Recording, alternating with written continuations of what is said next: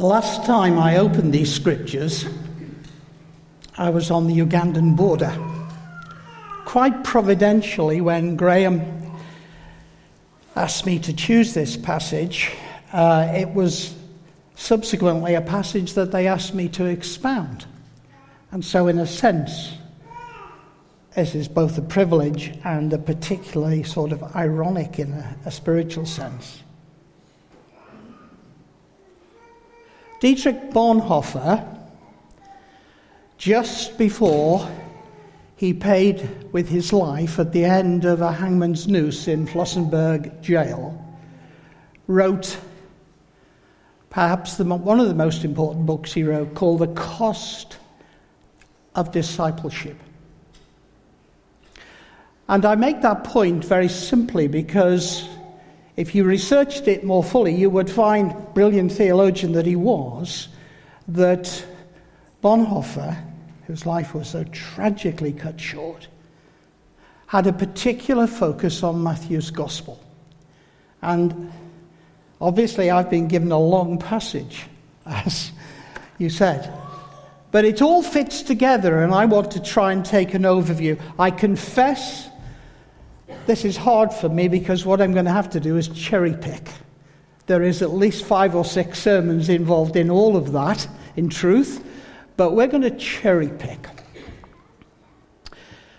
Rachel and I were house parents in a previous incarnation, I'm tempted to say, about 40-odd years ago, back in Nigeria. And we used to have 35 8 to 14-year-old boys, and we always used to have to lead devotions. And we had a little phrase that we used then that's the heart of the sermon. So if you forget everything else, please take this. What you are speaks so loud, I never hear what you're saying. End of sermon. You don't believe that, neither do I. What you are speaks so loud, I don't hear what you're saying. Now, don't over-literalize it. You understand what's being said. So did Matthew. And I use that illustration for the very simple fact that when Matthew was constructing his gospel, he knew very well that he had a particular agenda. If you go to the end of the gospel, you'll find what his agenda was. He was passionately committed to the early church, understanding that Jesus didn't want followers. God spare us from followers of Jesus. He wanted disciples. And you know the difference between a follower and a disciple. A follower is a follower. It doesn't need explanation. A disciple is someone who lives under the discipline and control of Jesus. And I want to ask you a question, and I will end up here again when I've finished cherry picking. Does what you are speak clearly, so that perchance when you have the chance to speak some words, they are heard? Or is it true that frankly people don't take any notice of the words because it's not consistent with the way you live? And I speak to myself as I speak to you. Jesus would have been tired. Preachers get tired, especially when you've preached. When you finish preaching, you pour out your heart and you are exhausted. Jesus had just been on the Mount of Beatitudes above Capernaum, right by the Sea of Galilee. Whether the sort of chapter 5, 6, 7 is a compilation of sermons he preached at different times, because this clearly was not something that only happened once. It was recorded once, but he records it, and then he moves down to Capernaum. Theologians tell us that Matthew moved from the words of Jesus to the works You with me? From the words to the works. If I may say so, the words of Jesus, or the words of any of us, only have significance and power and authority if they are consistent with the works. That's actually what Jesus meant when he kept on talking about hypocrisy, about play acting. Down he comes from the Mount of Beatitudes. I've stood there. I dare say John Smith was there just recently when he was in Israel. I don't know. It's about 600 or 700 feet up above Capernaum. And of course you're dropping down into that central crack that leads right down to the Dead Sea. Sea of Galilee's 600 or 700 feet below sea level. And down he comes to Capernaum. He's tired. He's been preaching. He's going down for a cup of tea, or whatever the cultural equivalent was. And you're never off duty with Jesus, and Jesus was never off duty. And on the way down, and this was taking place on the Sabbath, by the way, if you look at the parallel passage in Mark 2, all of what we heard read took place. First of all, there's the wonderful healing of the leper. Let me simply point out to you that for Matthew, including a section like that was so simple and so crucial, because everything in the Old Testament about the coming of Messiah, spoke always of 5 different characteristics. One of them was healing of leprosy. And you know, leprosy, and I've seen leprosy in the flesh many times, it's one of those alienating diseases, and still an issue even in Africa today and other parts of the world as well. But here comes this leper, and in the simplicity of what it was, he comes with humility, he comes with reverence, he comes with confidence, which is the way you can approach Jesus because of who he is. And Jesus does something that is so important. Now, for those of us who are tactile people, this is easy. But for many of us, we're not tactile people. But Jesus does something that is so simple that you don't ever do with a leper. He touches him. Don't, psychologists will tell us this, don't underestimate the power of touch. Now, I know you need to be very careful in these PC days, but don't underestimate the power of touch. So Jesus heals the leper. As soon as he's got there, he's still on the way down for this cup of tea that's by now getting a little bit colder. And another incident happens. This centurion turns up. It's worth actually doing a Bible study on centurions. They've got a very good track record in the Bible.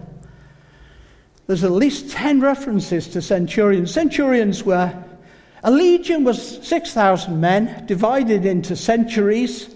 So there were 60 centuries in each legion. And here's one of them. Non-commissioned officer. Very, very remarkable. Servants in those days were simply chattels, like with women, irrelevant possession. But there was something in that man's heart of concern. And he was concerned, probably purely humanly, but still very real, because his servant was ill. And he comes to Jesus. Now, remember, this man would not have been a Jew. This man was a Gentile. And he approaches Jesus. And such a simple interchange of language. How did he know that Jesus could or would heal? I don't know. We're not told. Matthew doesn't tell us. But he just comes and asks. And he asks with simplicity and with clarity. And he shows great sensitivity. Don't want you to come away from the important work you're doing. Just speak the word. and it will be fine. My servant will be well. Because he understood something, and I wish Christians understood this in a biblical, correct way. He understood about authority. Now, when you travel, as I have the privilege, and I guess I'll see it in India again in January very soon, you find people who so misunderstand this issue of authority, exousia. Christians are promised power, and they are promised authority. But listen, let me tell you this passionately. Please don't misunderstand that. Those of us with psychological weaknesses, and that means every one of us here, when we're told we have authority, that can be so unhelpful if we don't understand what the nature of that authority is. Because exousia is authority under delegated accountability. It was so for Jesus. It is so for us. We have authority. But please, please understand your authority and mine demonstrates itself first of all in submissiveness to Jesus and his direction. And don't fall into the trap. I won't tell you stories of things I've seen, of people acting in the flesh who think authority is somehow then linked to them. See, the gifts that God gives to us, all gifts, are his gifts in the ultimate. So pride never comes into it. You can't think I'm an authoritative person, therefore I can be proud. Not at all. Because we have authority because we are under Jesus. And then something wonderful, particularly in Matthew's Gospel. Jesus says to him, you understand something that's so profound for a Gentile. Many, many Jews don't understand this. They think they're still the ethnic group that have a special hotline to God, specially chosen. Graham was talking about it last week. And of course they have a special place in the purposes of God, as the scriptures make clear. But if you look in and it's not in your Bible, take my word for it, it's in what we call the apocryphal material, the intertestamental period. You'll find there was a very, very clear teaching. Jesus actually did allude to it. He alluded to the Messianic feast. And this is wonderful for someone who's going to be abroad very soon. Because when I go out to India or wherever else I go, and when I'm in Bridgnorth or wherever else, this message is for everyone. Right? Everyone. Not limited to a different small ethnic group. Not only for men. It is for everyone. Everyone has been invited to the Messianic feast. And this centurion understood that. And the Jews had let it go. God, us, that's fine. The rest, Gentile dogs.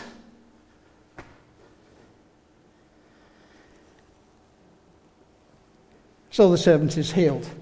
But then you're not surprised about that, are you? Because this centurion and Jesus knew about authority. And healing can be instantaneous. I've seen a person literally instantaneously receive their sight as I've prayed for them. I wish it had happened so many more times. It can happen. It does happen. It happens infinitely more abroad. David at the back, and he had last year, just about nearly this time, will remember the number of times we prayed for people and saw God touch them. David, do you remember that? Well, and it's one of the mysteries of why, theological mysteries about why that happens more in the third world than in our world. I think you can guess where I might go with that one.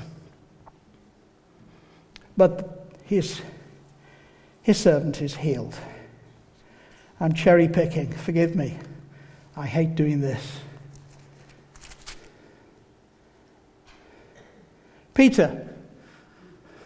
I've stood inside his house. Well, it's only stone walls now in Capernaum. And it was probably where Jesus lived when he was there. And they talk about Capernaum as Jesus' home base. And as he came into the house, he's already dealt with the leper. He's already dealt with the centurion. And he's just come in for this cup of tea now. It is probably cold. Don't you think so, Carol? I think it's gone cold by now.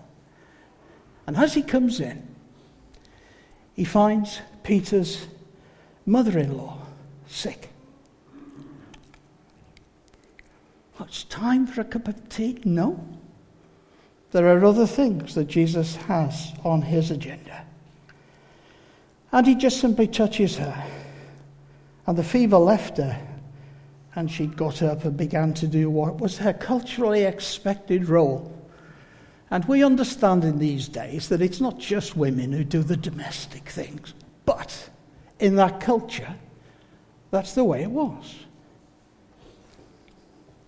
6 years ago, before I'd come to this church, I was one of my first trips in India up in Manipur on the Myanmar border.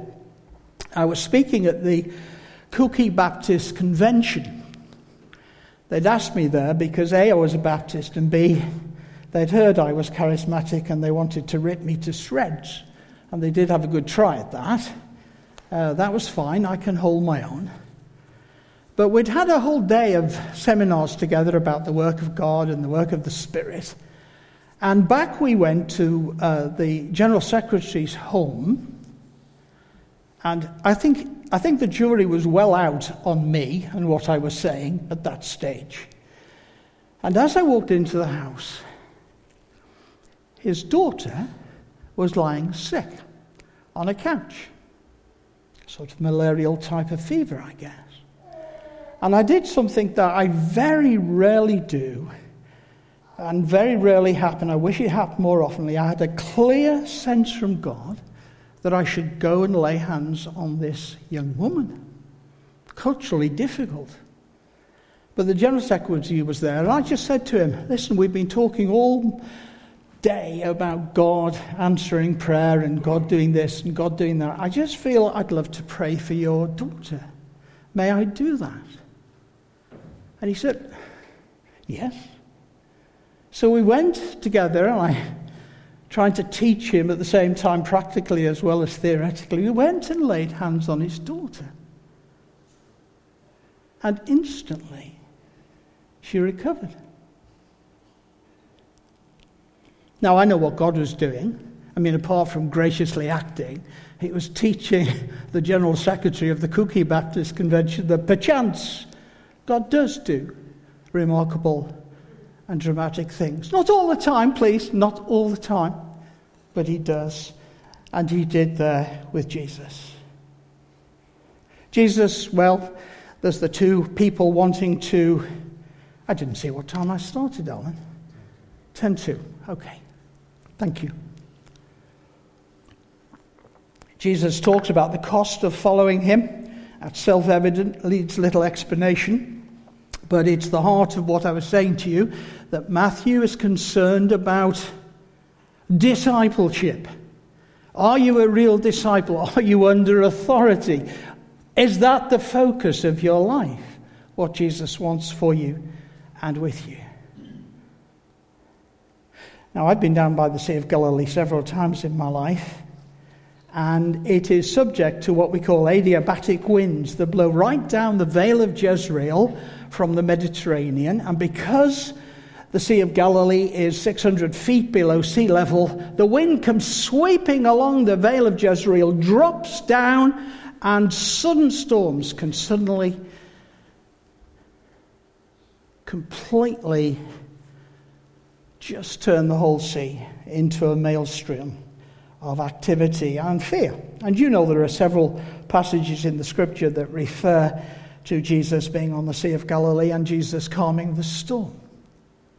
And I simply want to point out to you, without expounding it in any way, that Jesus has authority over nature. Right?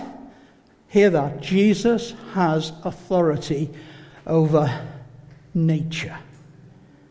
Nature is creation, broken, damaged, but Jesus still has authority. It was one of the messianic expectations, and ironically, in my own devotions this morning, purely coincidentally, I was reading Psalm 89, which is one of those passages that speak about the fact that Jesus has authority over creation. Jesus can control nature. I mustn't be sidetracked. I've got a fund of stories there about that, but I must pass on. He goes across the Sea of Galilee to the Gadarene area. A lot of debate exactly where it is. But he meets the demon-possessed. I hope you've never seen a demonically possessed person, because it is quite humanly scary. And they can be very powerful, physically powerful. But Jesus, with the sheer simplicity, without making a great grandstand of what he was doing, simply deals with the demonic possession. You might want to think about why he actually sent the demons into the pigs. You might want to think about that. Why would Jesus do that? That's your homework. Why did Jesus put and send the demons into the pigs? He could have just dealt with the demonic directly. But he had his purposes. And then, as Graham put all this section together, and we come to the end of the section, we turn and move into chapter 9. By the way, Matthew didn't write chapter 9, and you know what I mean by saying that, don't you? The chapters are a 13th century addition to the Bible, just so that you can find your way around it. The whole passage just is meant to be read on. So, although we're going into a new chapter, it's not a new chapter, it's still the same idea. Remember, words that demonstrate themselves in works. Jesus heals the paralytic.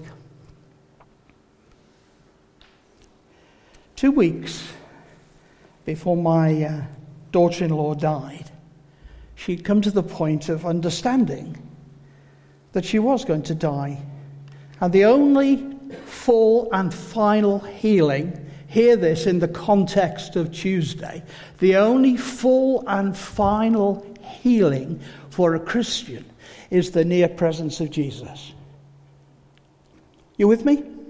The only full and final healing for a Christian is the near presence of Jesus. God does sovereignly act. God does do remarkable things. Sometimes they're signs of the kingdom. They're signs of the works of Jesus. They point to the kingdom, but that's what they are. So this was a passage that Claire wanted to talk to me about 2 weeks, as I say, before she died. Because she'd by then come very much to accept the fact that Jesus was going to take her into his near presence, which he did on Easter Sunday. She had a fine brain, and I was writing my master's degree on healing in the African church, and she wanted to talk to me because she had found this passage, ironically.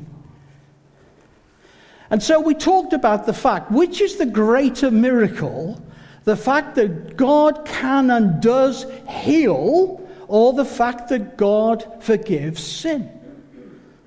That's another piece of homework for you. Which is the greater miracle, that God heals or that God forgives sin? Well, I love the way the Message puts it, because both are actually incredible miracles. One's a miracle of time, which is the healing, and it's part of the ministry. It's very interesting. I think if any of us are sick, the first person we go to see is our doctor, isn't it? In the third world, the first person you go to see when you're sick is your pastor, which is interesting. You may want to think about that too. So the miracle is forgiveness of sins, because that's the eternal. And the fact that God has, as Alan said very clearly at the beginning, has dealt with my sin, those things that separate me from him, is absolutely wonderful. I know people like to see miracles. They're very human. And I've seen a significant number myself. And it does pander to the human. And it does pander to the fact that our faith needs to grow so much. Because just show me, Lord, just show me, and I'll believe. And it's exactly the opposite way. I remember Donovan saying that. Exactly the opposite way. You believe to understand and to experience, not the other way around. If I experience, I'll believe. No, it doesn't work that way around. It works the opposite way around. So time has gone. I have done appalling injustice to the text. I will forgive myself. I have to. I've been trying to say to you one thing. One thing. Just one thing. You are a disciple. Well, you are if you choose to be. You do have a choice about that. And it's not a choice you make once and for all. Well, you should make that all, and that's actually what we do in baptism. Jesus, I'm yours forever. I remember taking my baptismal vows as a 15-year-old, and I wish I'd kept them perfectly. But if you are a disciple of His, here in Bridgnorth and wherever else God may take you, you need to remember, and I do too, very deeply, that your words and your works should mesh. If they don't, they're not hearing what you say.